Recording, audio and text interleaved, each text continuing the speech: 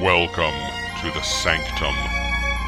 Here we study the mysteries of Dungeon Crawl Classics and Appendix N.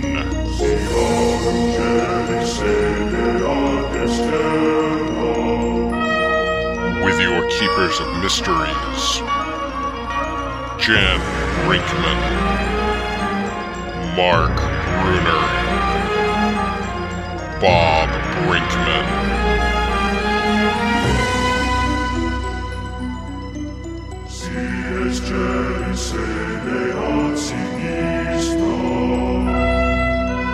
Enter the Sanctum Sanctorum and be inspired.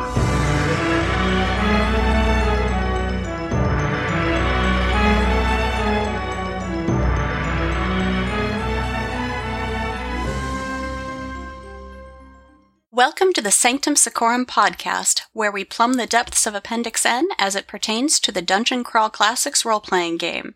We're here to help you serve these literary offerings at your DCC RPG table. I'm Jen, and with me tonight are Mark. Hello, everyone. And Bob. I live. Just barely, right? Yeah.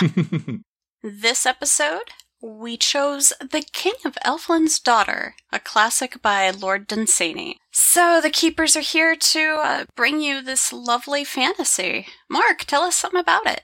All right, tonight, The King of Elfland's Daughter. The Lord of Errol is told by the parliament of his people that they want to be ruled by a magic lord. Obeying immemorial custom, the lord sends his son Alveric to fetch the King of Elfland's daughter, Lyrazel, to be his bride. He makes his way to Elfland, where time passes at a rate far slower than the real world, and wins her.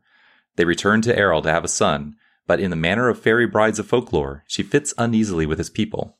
She returns to the waiting arms of her father in Elfland, and her lovesick husband goes searching for her, abandoning the kingdom of Errol and wandering in a now hopeless quest. However, Lyrazel becomes lonesome for her mortal husband and son. Seeing that she is unhappy, the king of Elfland uses a powerful magic to engulf the land of Errol. Errol is transformed into a part of Elfland, and Lyrazel and her loved ones are reunited forever in an eternal, enchanted world. This story is recognized as one of the most influential and acclaimed works in all of fantasy literature, and particularly formative of the subgenres of fairy tale fantasy and high fantasy. What'd you guys think? When you read this, you can see that so many other authors draw their roots from the works of Dunsany. Every fantasy city is a reflection of Lankhmar. It's almost like every high fantasy is a reflection of the King of Elfland's Daughter. That's a really good way of putting it, yeah. It even says in the preface that it takes place in England, at least in the beginning. So it's a very nice little foray from real life into this fantasy. Although, kind of Brigadoonish. If I read the phrase, "the fields we know," one more time... It was good. It was very flowery. Okay, come on. He was more than just a little bit of a character. I mean, Edward John Morton Drax Plunkett, the 18th Baron of Dunsany, who wrote everything in a single draft for publication. He never rewrote or edited anything. That explains a little bit. He only wrote with quills that he fashioned himself, and while writing, his habit was to sit on a crumpled hat. What now? Just think about that for a second. Yeah, when he was writing, he had a crumpled up old hat that he sat on. Well, I think the sitting would have caused the crumpling, and then he just... Well, but at least the first time. But after that, it was pre-crumpled. The second. Was it superstition, or was it just a comfy cushion? I don't know. It is described as an idiosyncrasy. But yeah. On the other hand, he was a fellow of the Royal Society of Literature, an honorary member of the Institut Historique et Heraldique de France. So he was very well thought of with his works. He wrote a lot of plays. He wrote pieces for radio. But yeah, it's flowery and a little strange. But it comes from a period when the English language was expansive. It's like reading the letters home from a Civil War soldier as opposed to reading letters and emails today. The language use was much broader. So it takes a bit more effort to read it, but it's not just a quick piece of fluff either. We've touched on that before in previous works as well, of this, especially this time period. Abraham Merritt comes to mind, and Lovecraft. Lovecraft obviously is, they're really another big sort of echo of this, but that language.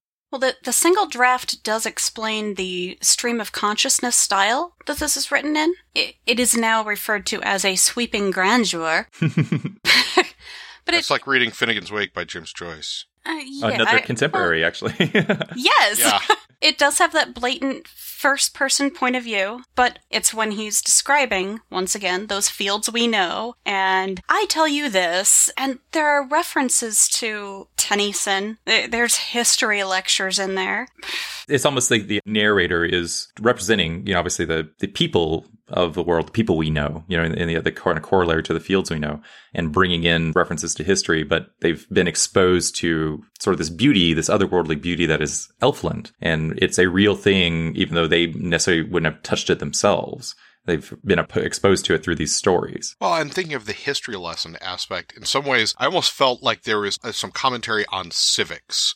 Saying he was born in London, but he was a member of the Irish peerage. And when I read, "But we who see not follow the ancient custom and do what our people in their parliament say," I was like, "Oh, is this commentary on the British government from the Irish perspective with the House of Lords and the House of Commons?" I was, I love that aspect of it though, because it's almost fairy tale in a modern sense. The lords are bringing this on themselves to a certain extent, but it's told in a kind of very current approach. The people of the lands have requested this of their lord, and yes, their lord has to obey them, despite what may be the consequences of that. Despite his better judgment. Exactly. Yeah.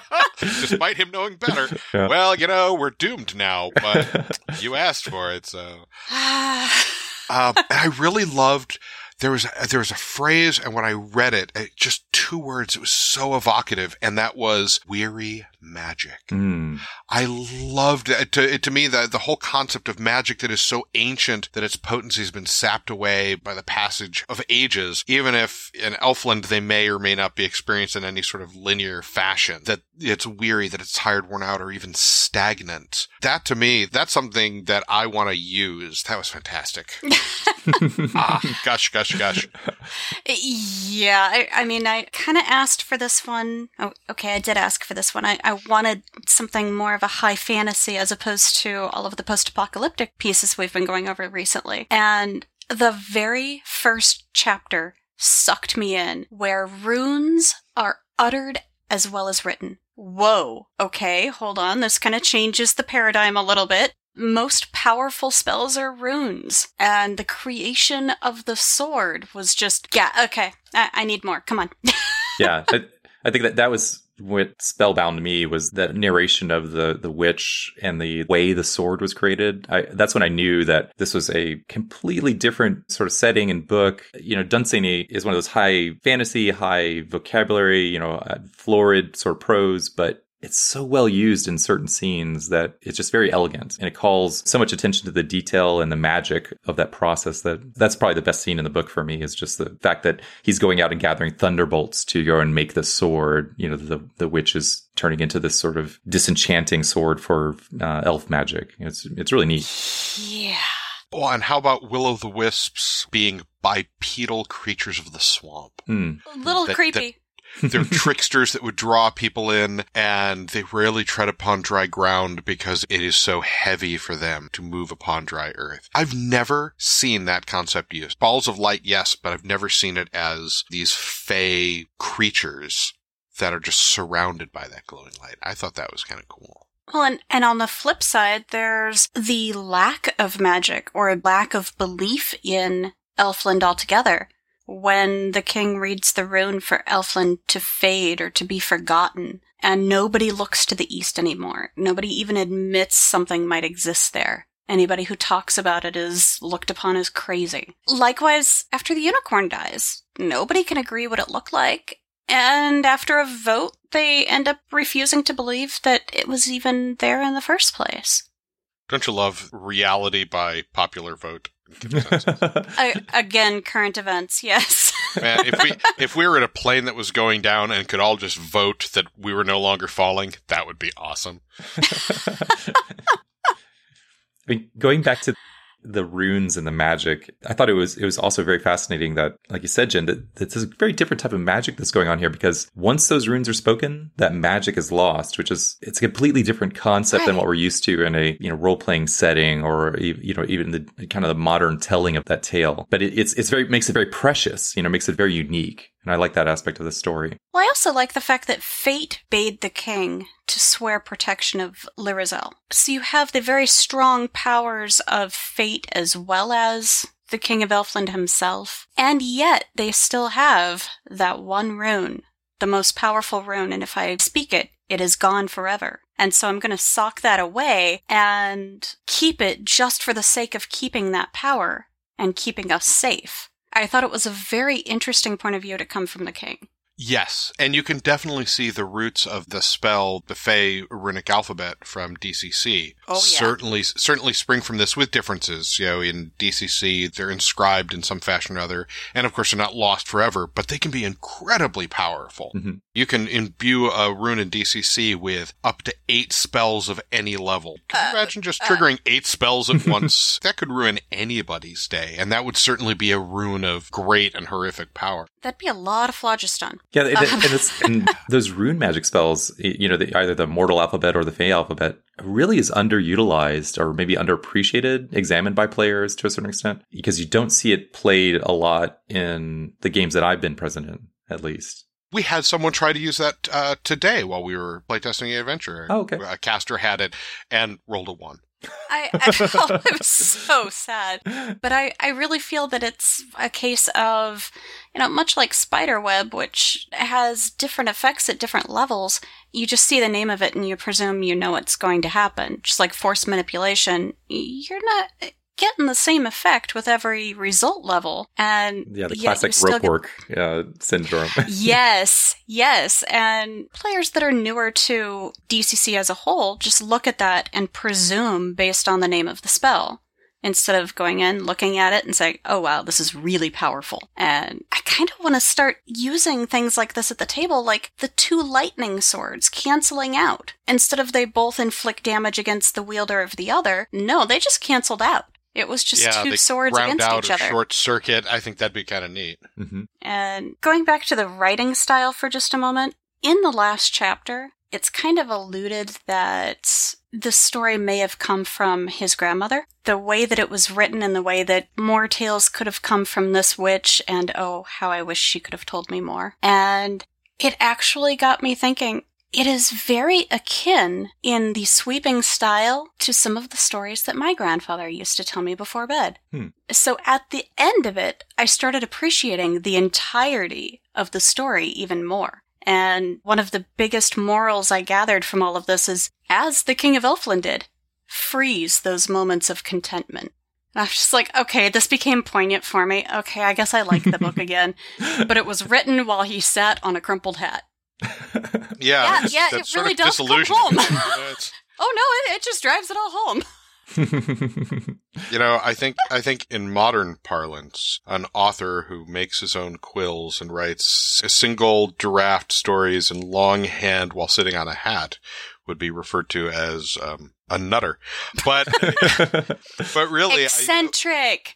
Yeah, well, if you're very wealthy, you're eccentric. Overall, it's a really neat story, and I understand why it is viewed as so influential, because its reflections are everywhere, and it's just great. The witchery and even the names of characters. Zerundaril. Mm-hmm. Yeah, it's a great witch's name.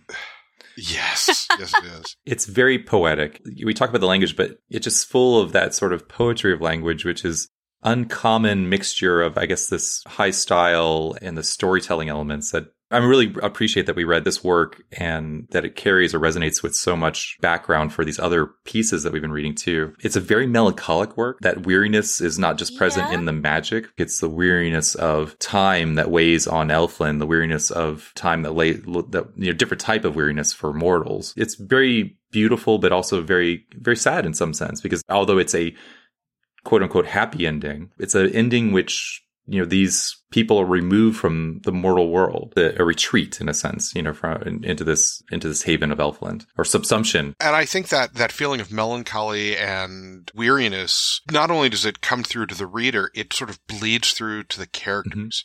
Alveric, when he leaves Elfland, is exhausted, even though for him no time has passed and for everyone else 10 years has passed. It's almost like that all caught up with him at once.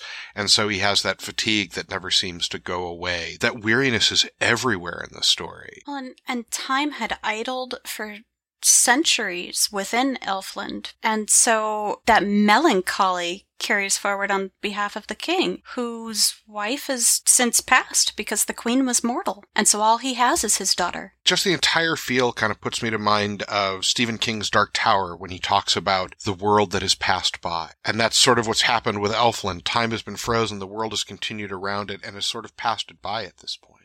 And all these men yearning for that magic, which, is different than what their expectations are when they finally receive it. And then they kind of curse the magic when it comes about. Yeah, sort of like, we want to be ruled by a magic lord. Whoopsie daisy. Maybe we did. You know what it reminds me of? Let me in, let me in, let me out, let me out. I want this. No, never mind. Take it away. Okay, so the people of Errol are Timon and Pumbaa. Or, I was going to say children, but yes. I also thought another kind of fascinating aspect that I haven't really gotten from many other stories is this idea of, the creatures of Elfland are almost as fascinated by the non-magic or, the mundane magic, I guess, of the lands that we know, right? They are fascinated by the passage of time, by children, by all these aspects of the world that we know. And I like that sort of alternate view. Saying that there is this type of magic in our own world that if you look at it from Elfland's perspective, it becomes its own special thing. And I thought that was a kind of a fascinating exposure that he goes, that he reiterates throughout the story as well. The fact that the language of man was the language of Elfland. Oh, a long time ago. When the troll approaches Orion and he's speaking to him and he goes from the language of trolls to the language of Elfland because that has become the language of man. One other thing that's worth touching on, just from a kind of fascinating sub-story that goes on, is this contention, but it's almost not treated with the respect of a lot of, like a worthy opponent of religion versus magic or heathenism. And I don't know if this is really true to what Dunsany was historically or biographically felt about religion, but you get this kind of sense that the religion of man is so new and so not even sort of worthy of the attention of sort of these beings in a sense. It's just treated so differently than you would treat this in a Three Hearts and Three Lions sort of aspect. I was just thinking, that's very different from Three Hearts and Three Lions. Well, it's also different in the fact that I liked this one. But I like that. Daisy. Here comes the hate mail again. But I really like that aspect because, there's so much echoes of Lyrazel's trying to adapt to this world, and she just can't really put herself into the effort to do it. And when she tries, she's admonished by Alberich of saying, you cannot worship these stones, for example, in place of the real things these real objects that we really worship, the other things that we worship, it's kind of this confusing aspect, but it's a commentary, right? In terms of what are we viewing our own idolizations over, what is that real magic that we want to both bring to our lives, but also that spiritualism, right? And it's just kind of an interesting discussion about that in the context of the book and the context of the story. But it was very interesting that the Freer didn't have a huge objection to marrying Alveric to Lyrazel. The false mermaid. He just couldn't find a way to do it. He had to find something from the archives, so he dug up this mermaid wedding ceremony so that she could still wed him even though she wasn't bound to this land.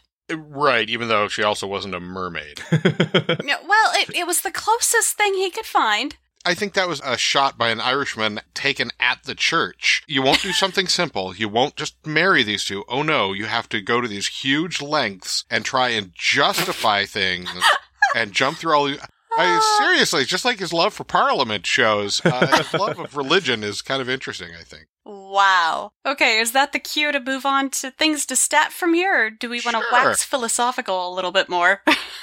That sounds great. Yeah. Oh, yeah. Save us! All right, so things to stat. So one of the things I really took away from this is that there's several scenes, I guess, where the troll what I'll call the Dunsany troll, because I think it's very similar to what Michael Curtis did with Knoll House. You see trolls through a new light in this work. They're comedic, they're scampering, they frolic. They tease, they tease all these other animals, and they have this kind of inner network of communication with them. And the troll Lurulu is the one that, becomes a guide to Orion, the son of the king of the Alveric and the daughter of the king of Elfland. And it's just a really neat take. And it's almost one of those things that I want to take and sort of do what I'd say that, like I said, the Michael Curtis treatment to it, because it's so different than the creatures that I envision when I see trolls, or even, they refer to in some ways as gnomes as well. I like that aspect. He kind of reminds me of the little dude in Labyrinth. I wonder if that was some callback to it, because, there's a lot of mischievousness in his approach. Like, he goes up to children in the land of Earl and says, "Come back to me to Elfland." And it's, just the thought of home and food, the only thing that saves that one child. And he just scampers off, after he's like, yeah, that's part of the job. And the troll's just like, but how did that not work? Yeah. And so I thought that would be a really neat thing to try to come up with a creature description, but, make it maybe more of a broader sort of paintbrush strokes of that creature, a longer sort of aspect. Alveric's sword was another one that I think you could stat up very easily. It's directly inherited in terms of what DCC brings to magic swords and the intelligence, the specialness of those swords in DCC. And clearly Alveric's sword, the way it's made, the way its magic works against the Elfland's creatures and the trees, that's a neat thing. I think at some point he describes the sword as communicating joy, that's filled with song. And that's just a really neat kind of image for a magic sword to have in my mind. Yeah, I love it. The other kind of thing I took away from this was that the search that Alveric does and the companions that he recruits for what I think is like 10 or 12 year hiatus from being a king. Like, he basically abdicates, goes off in search of Elfland and his love. And part of that search is that he encounters these, not necessarily followers, but people who are also touched by Elfland to a certain extent, but touched in different ways. They've become mad. I think the characters Niv and Zend and Vend, I think, are the three characters that kind of come to mind. But just the idea of this quest for it, but almost a tragicness to that quest. How would you apply that in terms of game mechanics to, a party or character? When their questing becomes impossible to a certain extent, they can never reach that or attain that goal. What does it do to them? Eventually, all it takes is glimpsing a pretty girl to break that spell and just go settle down with her. Exactly. Yeah. And give up the dream. Yeah. It's simple. What about you, Bob? First of all, thinking of the trolls, I love the imagery of the trolls riding a bunch of hounds while getting ready to go hunt unicorn. Mm-hmm. Right off the bat, like I said earlier, Will-O-Wisps, they're absent from DCC RPG, and Dunsany's take on them is so unique that I think creating these kind of malevolent trickster creatures, to them it's just sort of a trick to lure someone to their death. And luring them is the gravest of insults, but oh, shiny, it's trolls. And we play tricks on trolls all the time, so they play tricks on us. So it's kind of this dichotomy of ancient eldritch evil and ADD pixie. They get really angry for half a sentence, and then they're off to the next thing. And we are so enraged. Oh, but look, it's a troll wearing a funny hat. Well, that's kind of cool. And that kind of creature that could be so deadly one moment and just so carried away the next, I think is fun. There's the Guardians of Elfland, the Enchanted Knights, with their thick elfin blood. And that was really cool, with the strange metal armor and imbued with magic by the runes. That was really cool. Certainly worth putting together, like the honor guard of Elfland. Mm-hmm. Mm. Yeah, and the fact that they were created or revived, I think he revives his oldest champion, the one when his magic was youngest, or that going back to that concept of weariness of his magic. They were stronger when he was younger. The first one he created was the strongest of the four. Zerundral's Black Stick. Talk about an artifact. I mean, the sheer number of magical properties that thing had. Sure, they were mostly minor. We'll keep away mice and fleas. Oh, but trolls can jump over that barrier, but I can do this. And there's something to be said for a magic item that isn't of earth-shaking power, but is of earth-shaking usefulness. Right. Her magic was a very practical magic. It was so neat to see that kind of reflection of, she took that away from Elfland, because I think she references sort of gaining her knowledge of magic from the King of Elfland or encounters with him. And to see the practical application as kind of like a nursemaid or a babysitter, it's just a really, really fun. Well, when she's looking at the troll and the troll's like, "Ha, I'm from Elfland," and she's like, And? Yeah.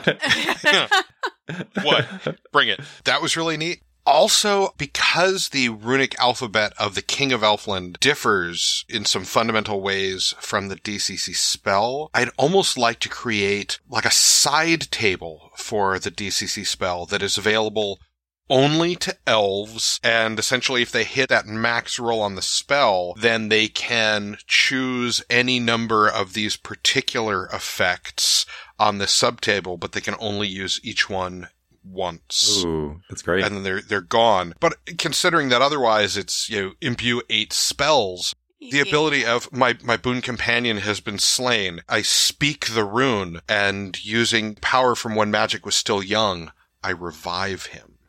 But I can do it. I wonder if you could do something, say, not a house rule or something like that, just where you give the option to your spellcaster to say, you can take the highest result of the spell, but then you lose that spell forever.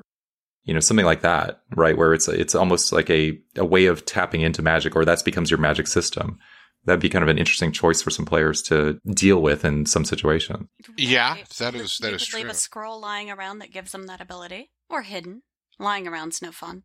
I certainly think there's some great potential to build on what already exists in DCC, just carrying it a little further in sort of a unique fashion that certainly wouldn't be it for everybody, and would probably be, let's face it, normally that's a little more crunch than you would have in a spell, but I think that But I think rituals are different. I think rituals are a little bit different than spells. They're referred to as interchangeable, but that is true. Rituals really are a little bit different and special. I would certainly start up the ritual that was used to create the sword.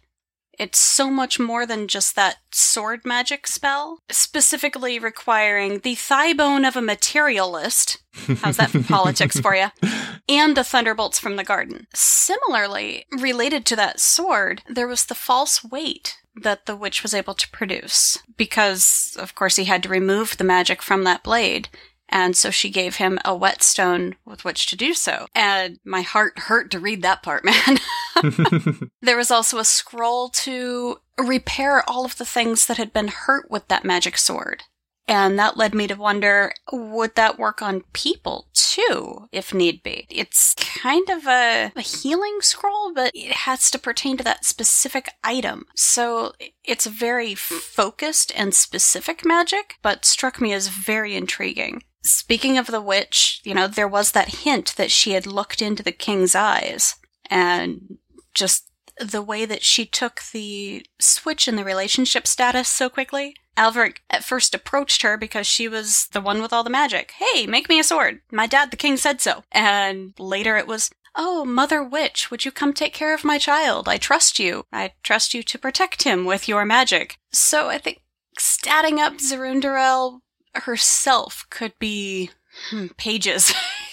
We could. Or maybe she could be a patron even. She would be the most interesting patron, because just think about it. Patron bond. Okay, invoke patron. Patron moves in and takes care of your children. What a result, yes. Right? I had Patron twins. leaves in 2d12 years. Yeah, or patron just shows up and lives in the background in your home, essentially unnoticed as the patron by you, but noticed by any supernatural entity as, oh, wait a minute, hang on, what? No. But disregarded by, trolls. Well, even the trolls, they kind of played around, but they didn't really push her buttons. Yeah. Right. They do better. Oh, but she's such a rich character because, like you said, she has that whole element of maybe she's the storyteller, right? Narratively, she's very much part of that story. But I thought I remembered like an aspect of like her early introduction to Alveric is that she has a guise that when she drops the guise and appears to him as an old woman, the relationship is sort of born because he doesn't flinch away from seeing her in her true form. If I remember that correctly, just based on the introduction, or am I misremembering that? I'll go with it. It makes perfect sense. But that hint that she had dealt with the king before and that she'd looked into his eyes actually made me wonder for a minute, whoa, could she be Larazel's mom? But as far as the king knows, the queen was mortal, and the concerned elves had buried her. So I'm thinking, well, let's still not discount this. You never know. One of the things I thought was really interesting were the hounds of Earl. And Dunsany goes into the known fact that dogs are the most powerful judges of character. And so it makes them especially good at hunting, although I'm not quite sure what Dunsany had against unicorns. That just seemed a little interesting. He also went into the trees having such speed, and there must have been a rune used to control them. And Alveric was wondering how long ago they had been created, and if he hurt them, did he hurt the controller? So little things like that. Really good magic bits to chew on, I thought. So, continuing on with the theme of runes, we could go to some props and audio suggestions. So, just a quick kickoff then. Symbolism. Throw the horn and the bow out there from Orion. Or even more simply, have players name their characters based on what they see in a map of the night sky. After all, it's how Orion gets his name, right? I really like the idea of a blank grimoire with symbols in the pages toward the end that, when studied, tell a prophecy, or possibly the end of someone's story. I think that's a really good way to do something along the lines of augury or second sight for clerics as well. There's a strand of grass tied around the troll's finger, which is a ritual to stop charms that affect the passage of time. I think that is absolutely brilliant and should be built into anybody's repertoire if they have the King of Elfland as a patron. And speaking of, there is a song by the title, King of Elfland's Daughter. Again, you hear Heather Alexander pop up in my list a lot. This thing was going through my head from day one of reading this book. That and another one she has called The Hunt Is On, which is very, very perfect for the son and all of his hound activities. And I gotta say, there's a group called Bardmageddon that also has a very nice tone to accompany this. Yeah, they do a lot of great traditional folk music. Yes. British folk music, very nice. So, Mark, I see we're not too far off here in our musical choices. No, we're not. It's, It's kind of a nice change, right? I think in kind of doing research for this is I found The King of Elfland's Daughter, the album by former Steel-Eyed Span members. And it's really period, very evocative. It was really lovely to see that there was an actual concept album put together based around the book. And the best thing was that you can hear Christopher Lee's voice as the narrator and the King of Elfland. So definitely worth checking out, in terms of... Now I will always picture the King of Elfland as Christopher Lee. And that's not a bad thing, but makes him even scarier. As it should be. I think other things you could do, because time is so important in how it's played with in Elfland, in the concept of it's the kind of classic concepts of time spanning ages in Elfland, ages of men, I guess is kind of how I'll put it, and how that weariness sort of senses in there. I think one of the things that you could do to bring that to your table is maybe something simple like don't have people bring any type of timekeeping device. Make, when you're playing in that environment of, sort of a mystical or fey realm, don't let them rely on, sort of what they know. Make them sort of get tuned into the sense of the story more by saying, hey, this session, let's take down the clocks, take down the wristwatches or whatever. Just something simple like that so that, people are a little bit more aware that time has a slightly different meaning. Black out your windows. Black out your windows. You could also play with that in-game a little bit by just screwing with spell durations. Yes. Okay, I cast the spell and it lasts, for 3 rounds, and 3 turns later it fades. Yes. Or speeding up and slowing things down in-game as well. Really just hit them both in reality and in character. Yeah, and I thought you could also be sort of trollish, Dunsany trollish, and be a little bit playful. Take an opportunity to maybe set your clocks to a different time or speed them and you just sort of a little quirky stuff like that, which would be it's sort of a different aspect. I really like that. How could you play with time some more, both in game and out of game? And like Bob said, I think there's a lot of opportunities for how you could approach that in game, potentially you don't necessarily want that spell effect going on that long. A feather fall that, keeps going and you don't ever hit the ground. And what does that do to your character, for example? Wow. Or the party.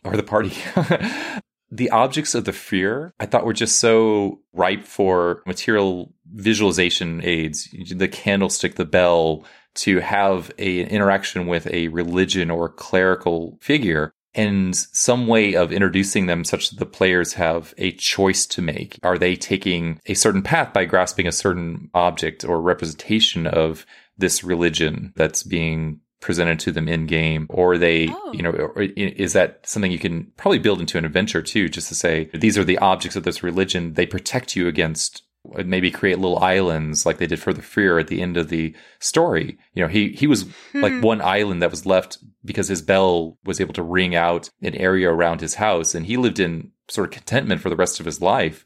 His long life, I think it's implied. But that was kind of an interesting aspect of maybe there's a chance for players, if they grasp certain objects, to overcome fairy magic or negligent magic, that might change them in some way. And it'd be counter that. And you can even work that in with the other items like the horn and the bow. Mm-hmm. And which direction do things end up going for each character? Yeah. Okay. Yeah. I'm in. I'm going to play at your table.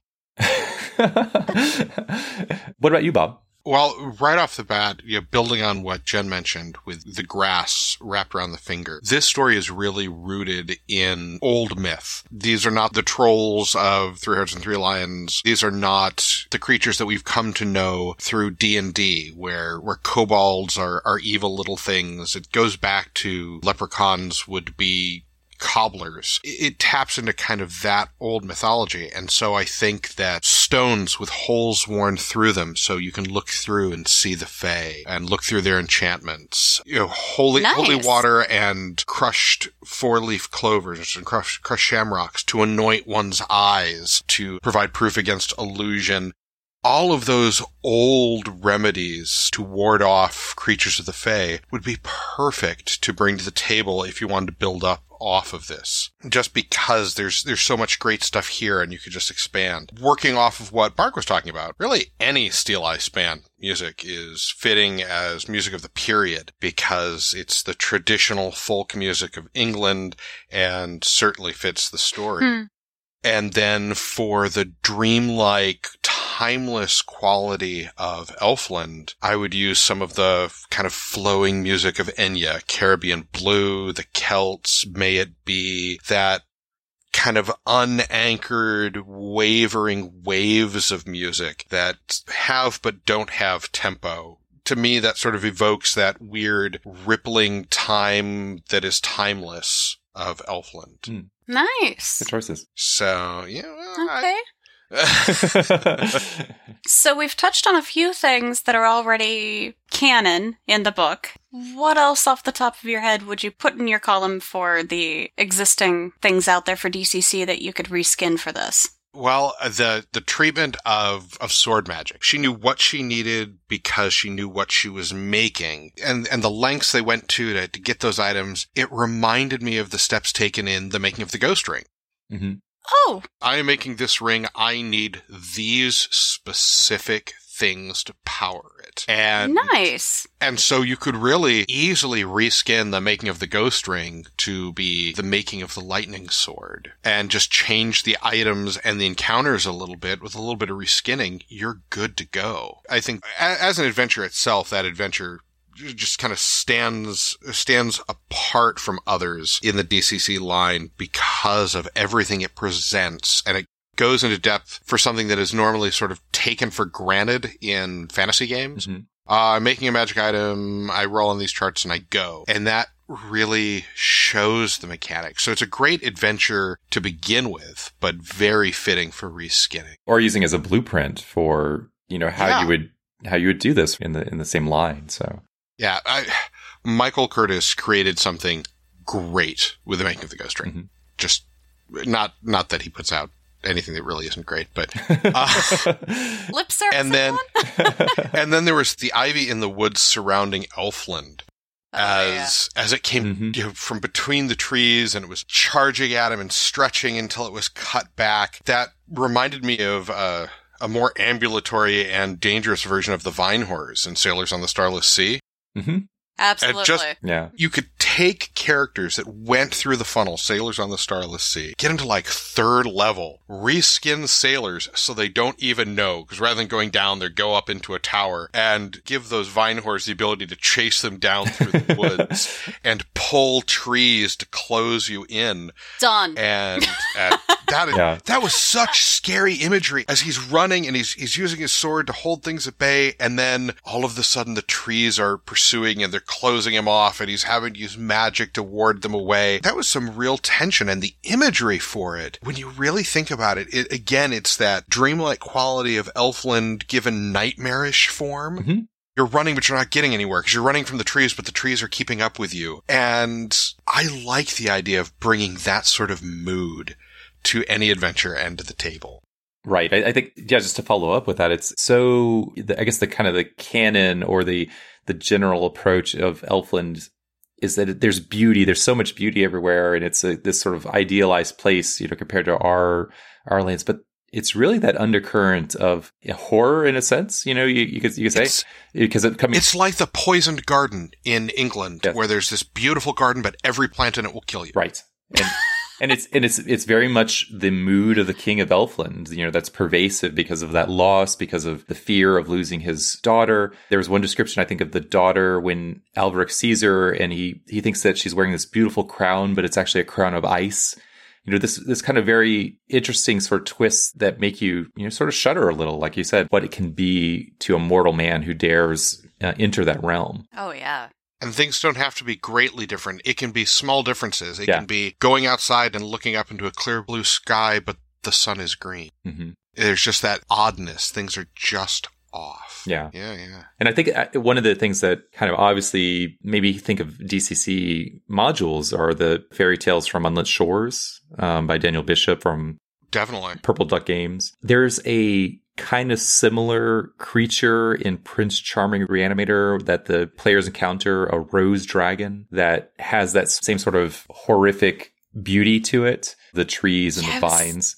I was thinking the same thing. And so I like that kind of scenery. But basically what Daniel Bishop created with that series, and I think there's 3 of them out there now, the Prince Charming, the second one, the Creeping Beauties of the Woods, as well as the third one, the Portsmouth Mermaid. He's got really just the leakage of fairy magic into mortal realm is the aspect that you take away from a lot of that, especially with the Creeping Beauties of the Woods, where the entire woods is permeated with the goblin market, with these creatures that are sort of the twisted versions of the fairy tales. And you could easily take that wood setting and make it something akin to Elfland, right? In a sense that you're making it beautiful, but also with that undercurrent, otherworldliness. Yeah. Yeah. A couple of other ones that we'll get into this a little bit more, but that Harley Stroh wrote for the 4th edition of DCC modules that they printed out, Dagoria's Dungeon and The Curse of Kingspire, also both kind of heavily influenced by fae magic or fairy magic in the sense of, these ancestors to the elves, the kindred or the kith, I think, are kind of what he refers to them as. These originations of both elf and men, it's kind of you get a sense of that from the lineage that's described in the story we read. So both of those, I think you can make a version of those that are each of them bringing in parts of the king's courts or parts of, the men of Earl and how they are interacting with those lineages that go back. So I think both of those are things that definitely worth looking at that may not get a lot of attention, both because they don't have the similar cover. They don't have the Doug Kovacs cover, but they're also 4th edition. Well, hey, so was Tower of the Black Pearl, right? It was a rewrite from one of the old ones. It's true, I think. So yeah, I think the same vein, this is a great set of Harley Stroh adventures that definitely within the theme of what we've been reading. What about you, Jen? I was definitely inspired by the garden blooming when Lyrazel returns, which really put me in mind of those fairy tales from Unlit Shores. Of course, sailors, Bob already touched on that. The most obvious, of course, being the King of Elfland, the patron in the core book. But I felt really strong ties to Beyond the Black Gate. It deals with the Horned King and the Great Hunt, the Celtic legends of the hunting hounds and You hear the horn in the distant mists before anything appears, and those chapters of Orion with his hounds during their long hunts just really, this is totally the Horned King right here. Down to the witches, really. The other one that really struck me was Theater of the Hammed. That one's by Clint Bahati from Order of the Quill Publishing, and the fantastical feel of the entire thing. Some of it is what you expect, and the entire feel of it just really drives home the high fantasy that you're looking for and the good time fantasy that you're looking for, without being terribly dark. Since you mentioned Tower of the Black Pearl, it's worth noting that Curse of Kingspire, Dragora's Dungeon, Tower of the Black Pearl were all converted to DCC RPG by Daniel Bishop. He's kind of the conversion guy. Yeah, I sense some sort of coalescence of theme in this topic now. He did the Well of the Worm too. I think he's done a lot of conversions. Hey Jen, tell us about another adventure. This is not a conversion, believe it or not. Oh, that's right. But our DCC feature for this show is Through the Dragon Wall by Daniel J. Bishop, released by Goodman Games, number 92 for anyone who's curious. It is one of 4 DCC modules that does not have a Doug Kovacs cover, so it's kind of sticking out on the shelves there. What's the 4th? Well of the Worm. Oh, okay, yeah. Well, do you want to read us the blurb, Bob? Sure. Embroiled in a curse from the dawn of history, you have become pawns in a cosmic struggle between the King of Elfland and the ancient dragon god Baphomet Kor. Will you stand with the last Empress? Will you face the dreaded Bone Dragon? Or will your bones lie bleached beneath an unchanging sky? This adventure is a test of player skill that will push characters to the edge and beyond through the Dragon Wall. That's some good elevator text right now. Yeah.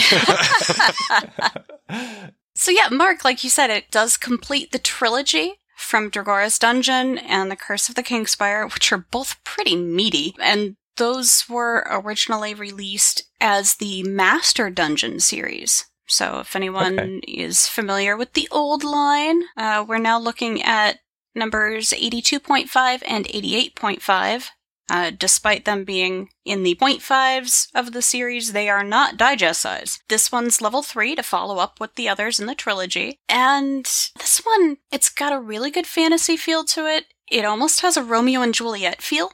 Mm-hmm. Because you've got the favored empress of the King of Elfland capturing a high priest of an enemy god. Neither will follow the wishes of their deity or leader, so they get put in timeout and separated by a wall. In DCC terms, that's deity disapproval that's really mild. You cannot go through this wall, as opposed to spend the next 4 days without any powers and doing this and this.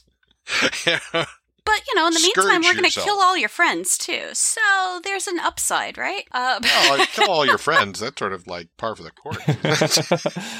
I think it'd be really easy to place this particular module into the storyline of The King of Elfland's Daughter, or even have it as a sequel. And to start the adventure, it even leaves it kind of open, because you can either bring your party through in a nice linear storyline, or are they lured in somehow?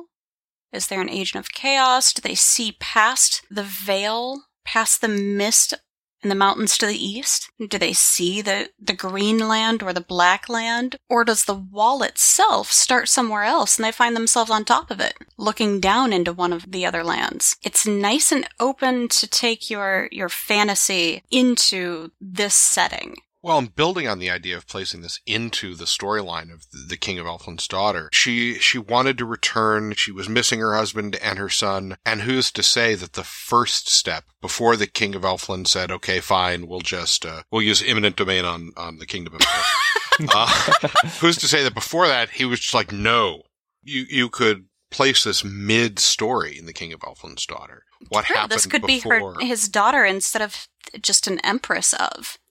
Yeah, well, it's the story and the adventure both very, very evocative, and once again, Daniel J. Bishop does his Appendix N homework. We've always stressed this. And it certainly, once again, it shows. The pleasure of reading The King of Elfland's Daughter is that I got a chance to dive more into these 3 excellent adventures.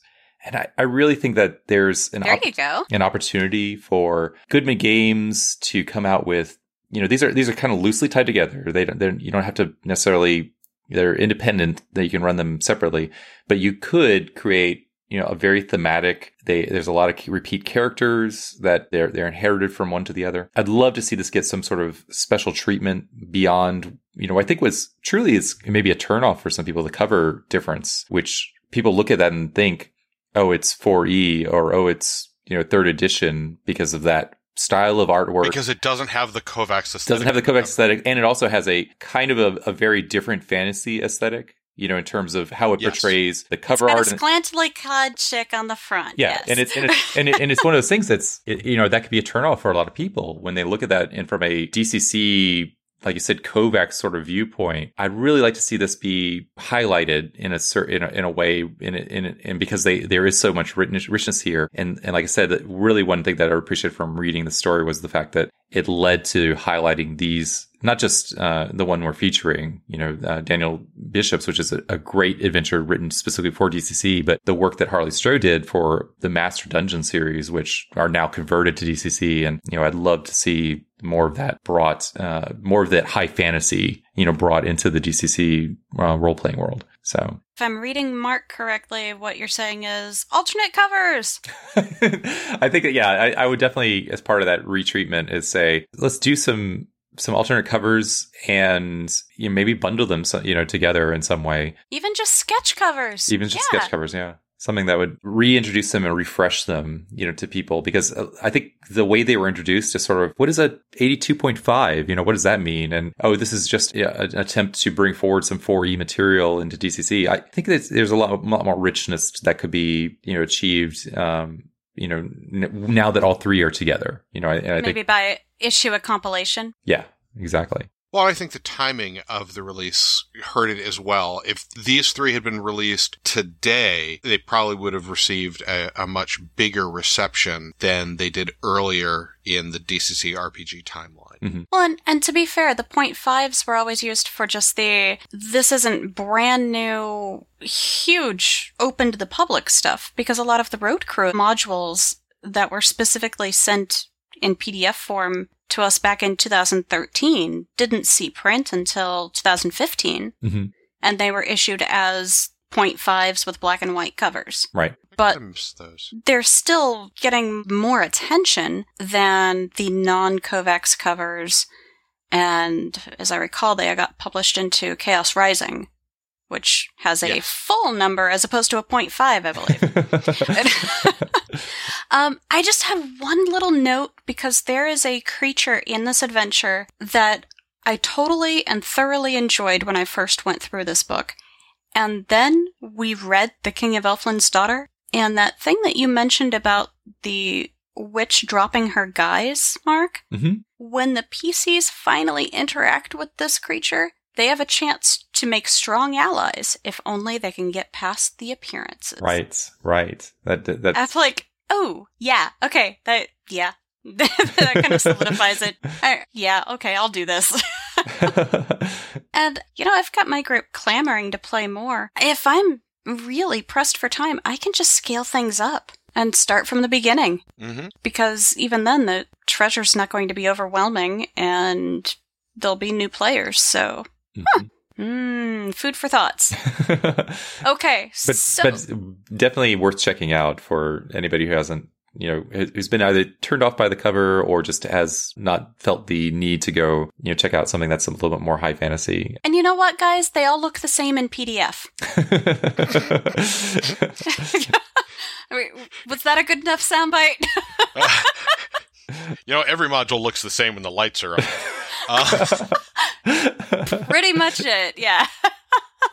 So, speaking of taking this game out on the road, I think it might be time to hand it over to our Road Crew shoutouts. Perchance? Sounds good. Hey, Bob. We are the keepers of mysteries. So who are the guardians of secrets? You can be. Keep listening. Details are coming soon for our Friends of the Library program. People are already asking, get your place in line. Again, soon. Hey, Daniel, you can stop emailing us. We got it. M. Nixick is running DCC Funnels from 2 to 6 p.m. every Saturday at Tacoma Games in Tacoma, Washington.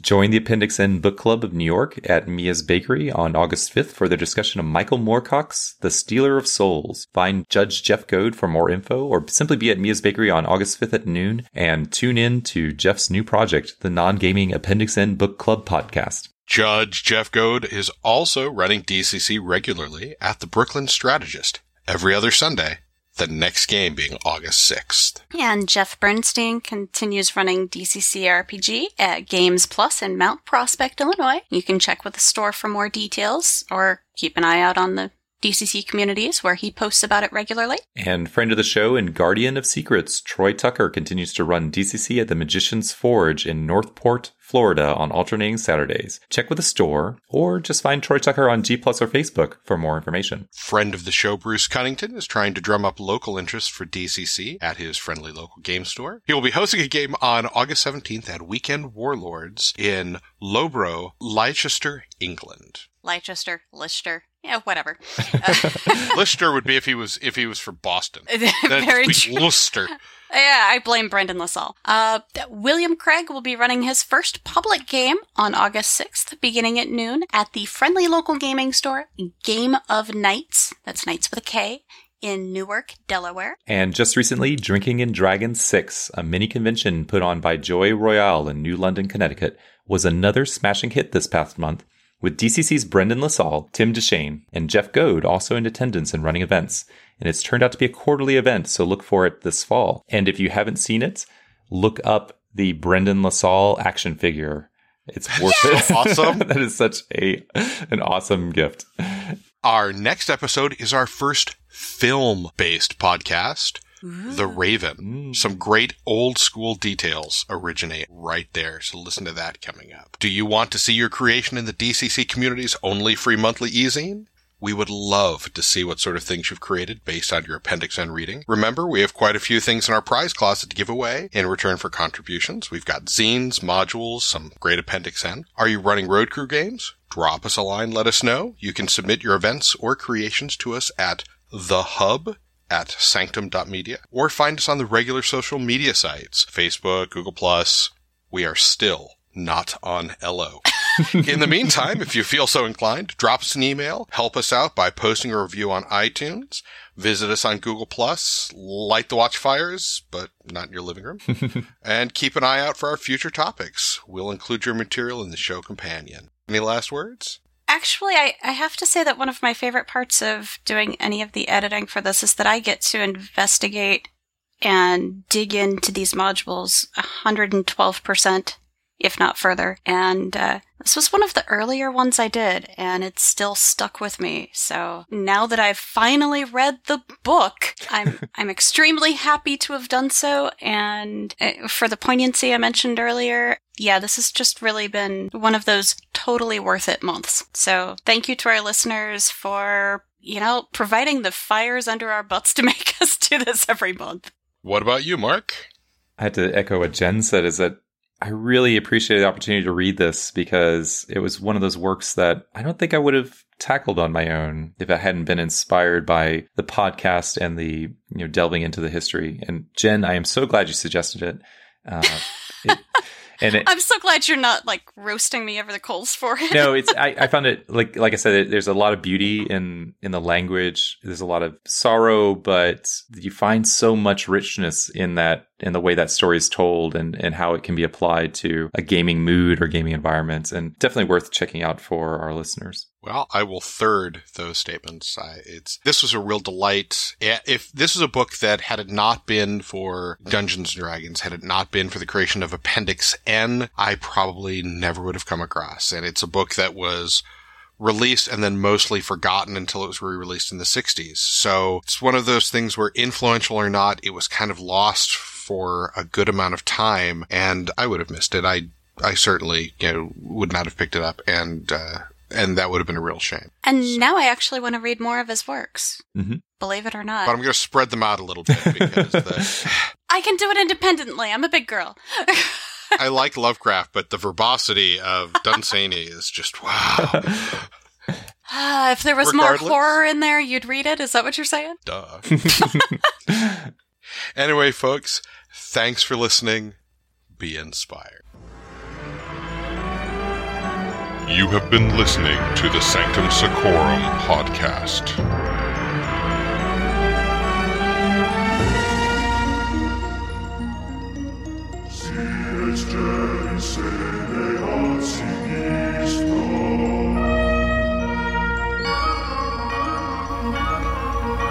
Join us again next time as the Keepers of Mysteries delve into the AV room for The Raven.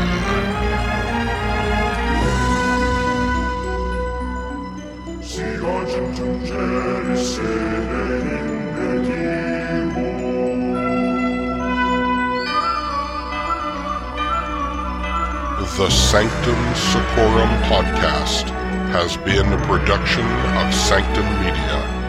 Copyright 2017.